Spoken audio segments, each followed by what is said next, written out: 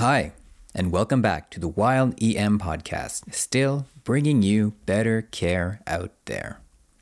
I've recently had the chance to go back to school for a week of training in a NICU for a new job. Reading about and treating patients in the NICU, let me tell you, it is all about the A and the B. No talking about the C before you get those two right. Now, we'll get more into why this is, but it reminded me of a great talk I heard at a recent wilderness medicine conference last winter on drowning. So, kids may not be small adults, but adults just might be oversized neonates, at least when it comes to drowning. You're listening to Canadian Podcasts.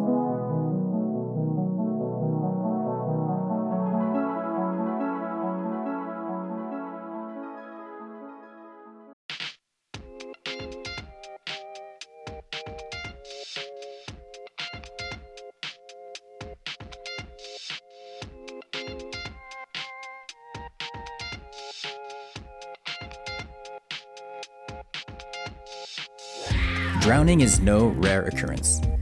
Throughout the world, nearly 400,000 deaths happen every year.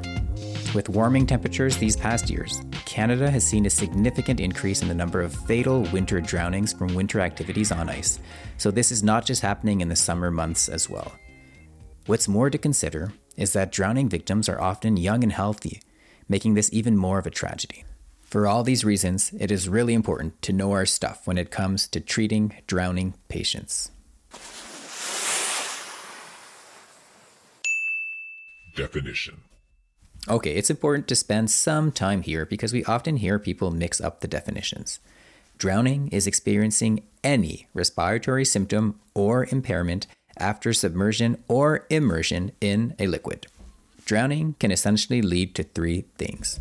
First of all, nothing bad happens. Second, bad stuff happens, and sometimes this can be pretty severe and lead to some significant sequelae.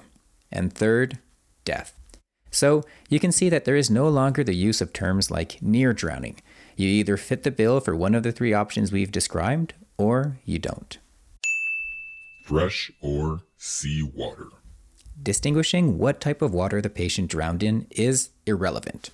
This notion came from an article published way back in 1966 where they demonstrated a variation in serum electrolytes after aspiration volumes greater than 20 cc per kgs in dogs. A more recent study in the New England Journal of Medicine by Spilsman et al. In 2012 showed that typically humans that have drowned have only aspirated around 1 to 3 cc's per kilograms of fluid, so much less than the amounts demonstrated to cause electrolyte abnormalities. Furthermore, regardless of the type of fluid you drowned in, there's a common pathway of hypoxemia leading to cardiac arrest, and that is what will kill your patient, and not any later electrolyte abnormalities that likely don't even occur at the volumes drowning victims have in their lungs anyways. Rescue. Patients who are drowning may not be in a safe environment for you to help them out as a first responder or healthcare provider. Scene and rescuer safety is the first priority. Now, I am not a rescue professional, and my background is limited to some river rescue courses that I have taken as a pretty amateur kayaker. In other words, I'm a real pro at paddling Class 4 rapids with my head underwater, which is pretty suboptimal to steer the boat. So with that in mind, you can understand that this podcast will not be about river rescue, but I will still emphasize the importance of first rescuing the patient if required and ensuring scene and rescuer safety. So if your professional or recreational activities put you in a place where people may drown in unsafe environments, get the appropriate training to not make a bad situation worse. Patient treatment. In-water resuscitation. In the 2019 Wilderness Medical Society Guidelines on Drowning, the authors discuss in-water resuscitation. They define this as providing ventilation to a drowning patient, but not CPR, as if it will not be effective in water. They cite a pretty interesting article, again by Spilman, showing an increase in positive outcomes, meaning survival without sequelae, in patients who received in-water resuscitation. But hold on, a few big caveats here. First, this was a retrospective study. Now, this is an issue because we have to wonder why were certain patients resuscitated in the water and others not. Did the rescuers on the scene feel compelled to act sooner in patients they felt had a better chance and therefore got in-water resuscitation? Obviously, this is just one of the many questions we could ask ourselves faced with these results. But what it boils down to is that patients who got in-water resuscitation were likely a different group of patients than those that did not get resuscitated in the water, and therefore the conclusions of a retrospective study are hypothesis generating for further research, but nothing more at this stage. Second caveat. This study was performed on the coast of Brazil, where water temperatures averaged 20 degrees Celsius. I mention this for two reasons. First, the rescue in this area is pretty unique. If a patient is drowning, he or she may be brought by the lifeguards past the breaking waves away from shore, where they would initiate in-water resuscitation awaiting a chopper rescue. Now, in these very precise circumstances, I can see how this may be beneficial. Meaning, if you have a situation where swimming back to shore in breaking waves is longer and a chopper is rapidly deployed to airlift you out of the water, well, it may very well make sense to do this in-water resuscitation in this very specific scenario. But this scenario is likely not the one you will find yourself in if ever you have to treat a drowning patient. Furthermore, performing in-water resuscitation is limited to rescue breaths. And in someone that sick, there's a chance you may need additional treatments, which you will not be able to provide in the water. Now, I do recognize that the rescue breaths are the priority in these patients, but even delivering breaths with an adequate seal and personal protective equipment sounds like an immense challenge depending on the water you're in. C-spine. You will have to gather the best possible information about the mechanism of injury when deciding the patient warrants C-spine precautions. That will definitely not be an easy task. So err on the side of caution, but recognize that C-spine precautions will complicate management of the airway and breathing, which are the key here. So always mandating C-spine precautions in drowning patients will without a doubt lead to harm. Illustrating this point is an article by Watson et al. That looked at the data from over 2,000 drowning victims. Less than 1% of these had a spinal injury, and in all cases, they had what the authors said was, quote, obvious signs of a spinal injury secondary to either a motor vehicle accident or diving in shallow water. This has led the AHA guidelines for advanced cardiac life support to recommend against routine cervical immobilization in all these patients as it can interfere with essential airway management. If you need to maintain C-spine precautions, though, I personally believe a rigid cervical collar is not the way to go in drowning patients in most circumstances. If you haven't already, check out the previous episode on C-spine for a more in-depth discussion of spinal immobilization. But again, I would strongly encourage you to comply with local practice and regulations. ABCs. Wait, what?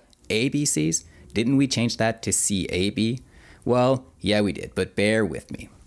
In 2010, the AHA changed the guidelines for CPR to prioritize chest compressions. This makes sense as most patients suffering from cardiac arrest have a medical issue causing their arrest. Think a heart attack.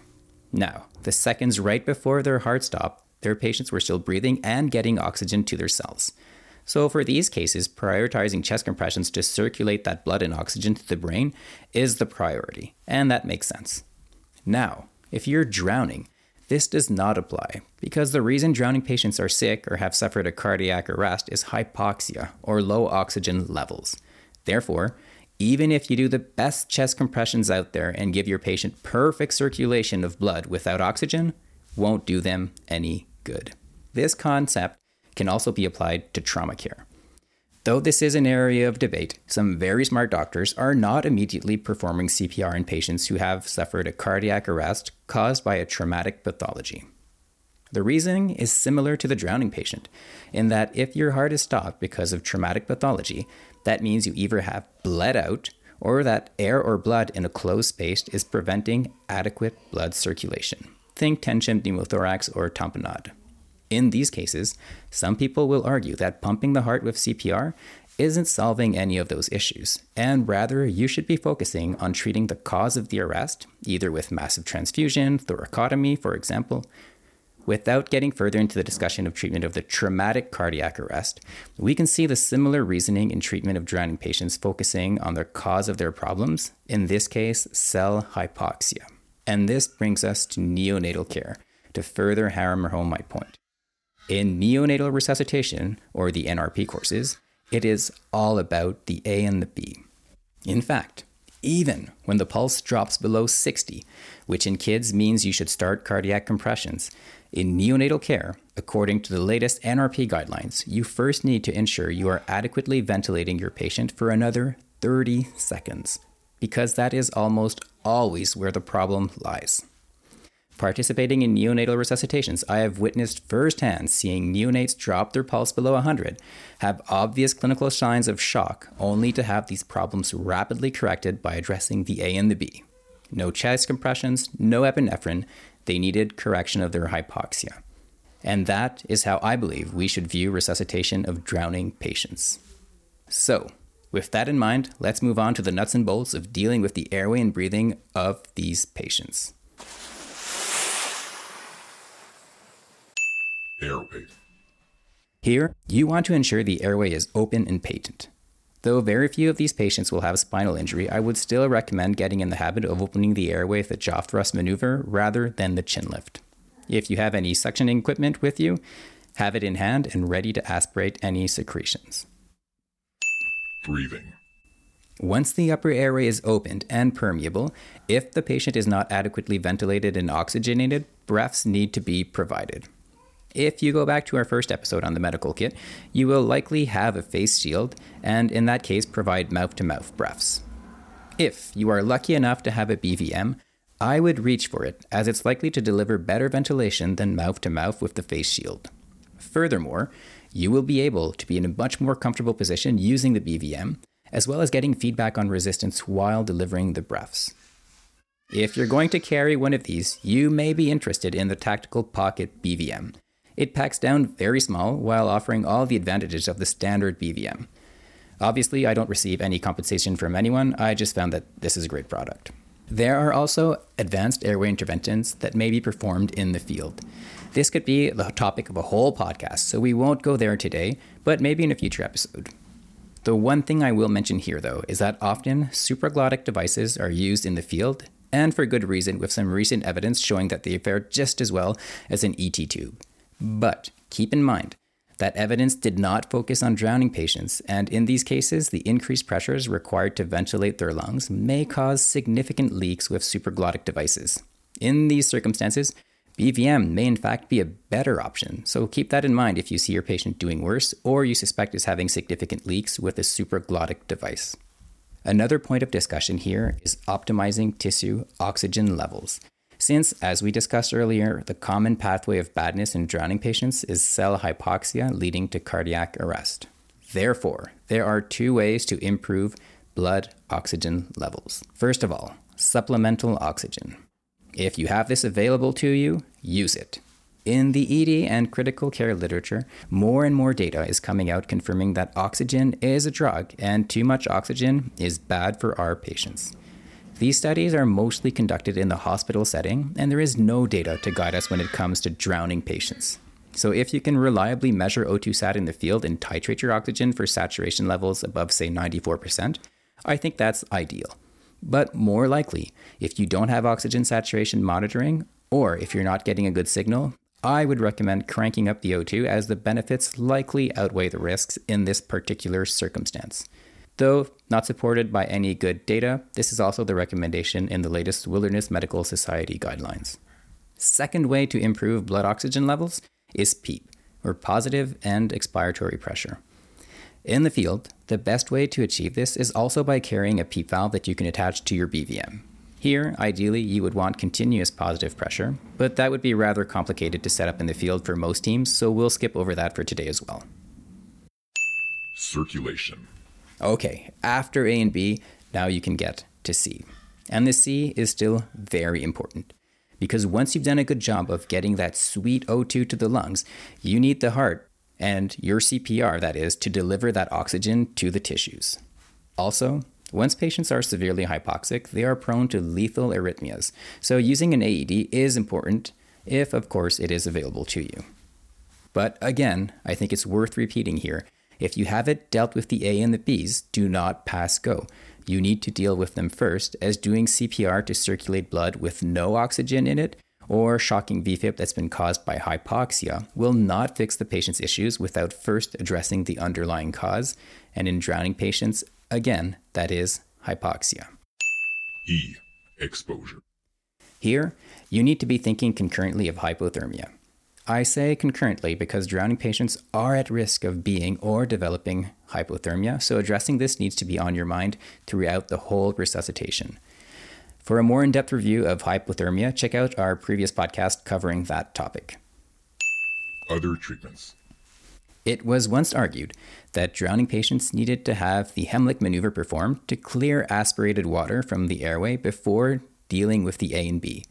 The latest WMS guidelines discuss the lack of any benefit demonstrating from doing so, and rightfully point out that doing this will likely only lead to a delay in what's more important. So, the Heimlich in drowning patients, do not do it. Also, back in the day, it was once common practice to treat drowning patients with tobacco enemas. This was literally blowing smoke up your patient's. As you may have guessed, by the meaning of that phrase in today's world, tobacco enemas are no longer a recommended treatment for drowning patients. Though, on second thought, I wonder if your patient is also hypothermic if you could be treating both those issues at once with the tobacco enema. Sounds like an upcoming Journal Club episode. Now, on a more serious note, let's move on to Stopping resuscitation. This is a complex topic for any resuscitation, not just drowning patients. Lacking any good data to help guide us here, the WMS recommend it may be reasonable to cease resuscitation when, number 1, more than 30 minutes submersion in over 6 degrees Celsius water, number 2, more than 90 minutes of submersion in less than 6 degrees Celsius water, number 3, after 25 minutes of CPR. Their phrasing of "it may be reasonable" comes to show just how uncertain these recommendations are, and I would argue this is a complex topic and decisions that can't be boiled down to black or white rules. The decision to resuscitate, and for how long, is complex and will depend not only on your patient, but also on the environment and the well-being of the rescuers on the scene. But understanding how complex this is, hopefully the above recommendations can be of help if you are ever faced with making this call. Patient disposition. Again, going to the WMS guidelines, they cite a very interesting retrospective study to help us figure out who needs evacuation after a drowning. In this study, again by Spillman et al. In 1997, they found that any patient with normal lung auscultation, even if they had a cough, had a 0% mortality. This is very useful information when trying to figure out if you need to evac someone after a drowning. The only downside is you would need a stethoscope to properly assess the patient's lungs, which may not always be in your medical kit depending on which one you brought and for the outing. An interesting thought here, with portable ultrasounds becoming smaller and more accessible, their use for this purpose would be very interesting to study. Newer models are often the size of a stethoscope, but much more useful for other applications in the wilderness. To my knowledge, though, there is no data on their use to risk stratified drowning patients yet. Now, if you have abnormal lung sounds, then your patient's mortality can vary from anywhere to 1 to 5%, and therefore they need to be evac'd. Another interesting feature is any episode of hypotension with a systolic BP below 90 increases mortality to a whopping 20%. So do be worried about these patients. On this note, you may have heard the classic ATLS teaching that says a radial pulse means a BP over 80 and a carotid and femoral pulse only means BPs between 70 to 80. Unfortunately, though, a study by Deacon et al. In the BMJ in the 2000s disproved this. So, as much as the BP is valuable to help prognosticate these patients, you cannot estimate it using pulses. You really do need to take the BP with a cuff. That being said, though, again, distinguishing in the field a patient with a 5% mortality from one with a 20% mortality by measuring the BP, in addition to your lung exam, may just be an academic thought, because in both of these cases, these patients will have abnormal lung sounds, and you should be worried and planning to evac ASAP. All right, so we've covered a lot of ground today for caring for drowning patients in the wilderness setting. Let's review some key points. Number 1. Definition. If you were submersed in water and have any respiratory symptoms afterwards, you have drowned. Now, this is obviously a spectrum that can range from benign symptoms that will resolve on their own, but all the way to death. Number 2, salt water or fresh water. It don't matter. Hypoxia is what causes the badness in both cases. Number 3, ABC, not CAB. Airway and breathing is what's causing your patient's problem. Deal with them first and do not pass go if they are not addressed before moving on to circulation. Number 4, any patient with abnormal lung auscultation needs to be evacuated for definitive care in the hospital setting, as their condition may worsen and they may die as a result of this. All right, that's it for today. Thanks for tuning in, and until next time, remember to keep your crampons in the ice.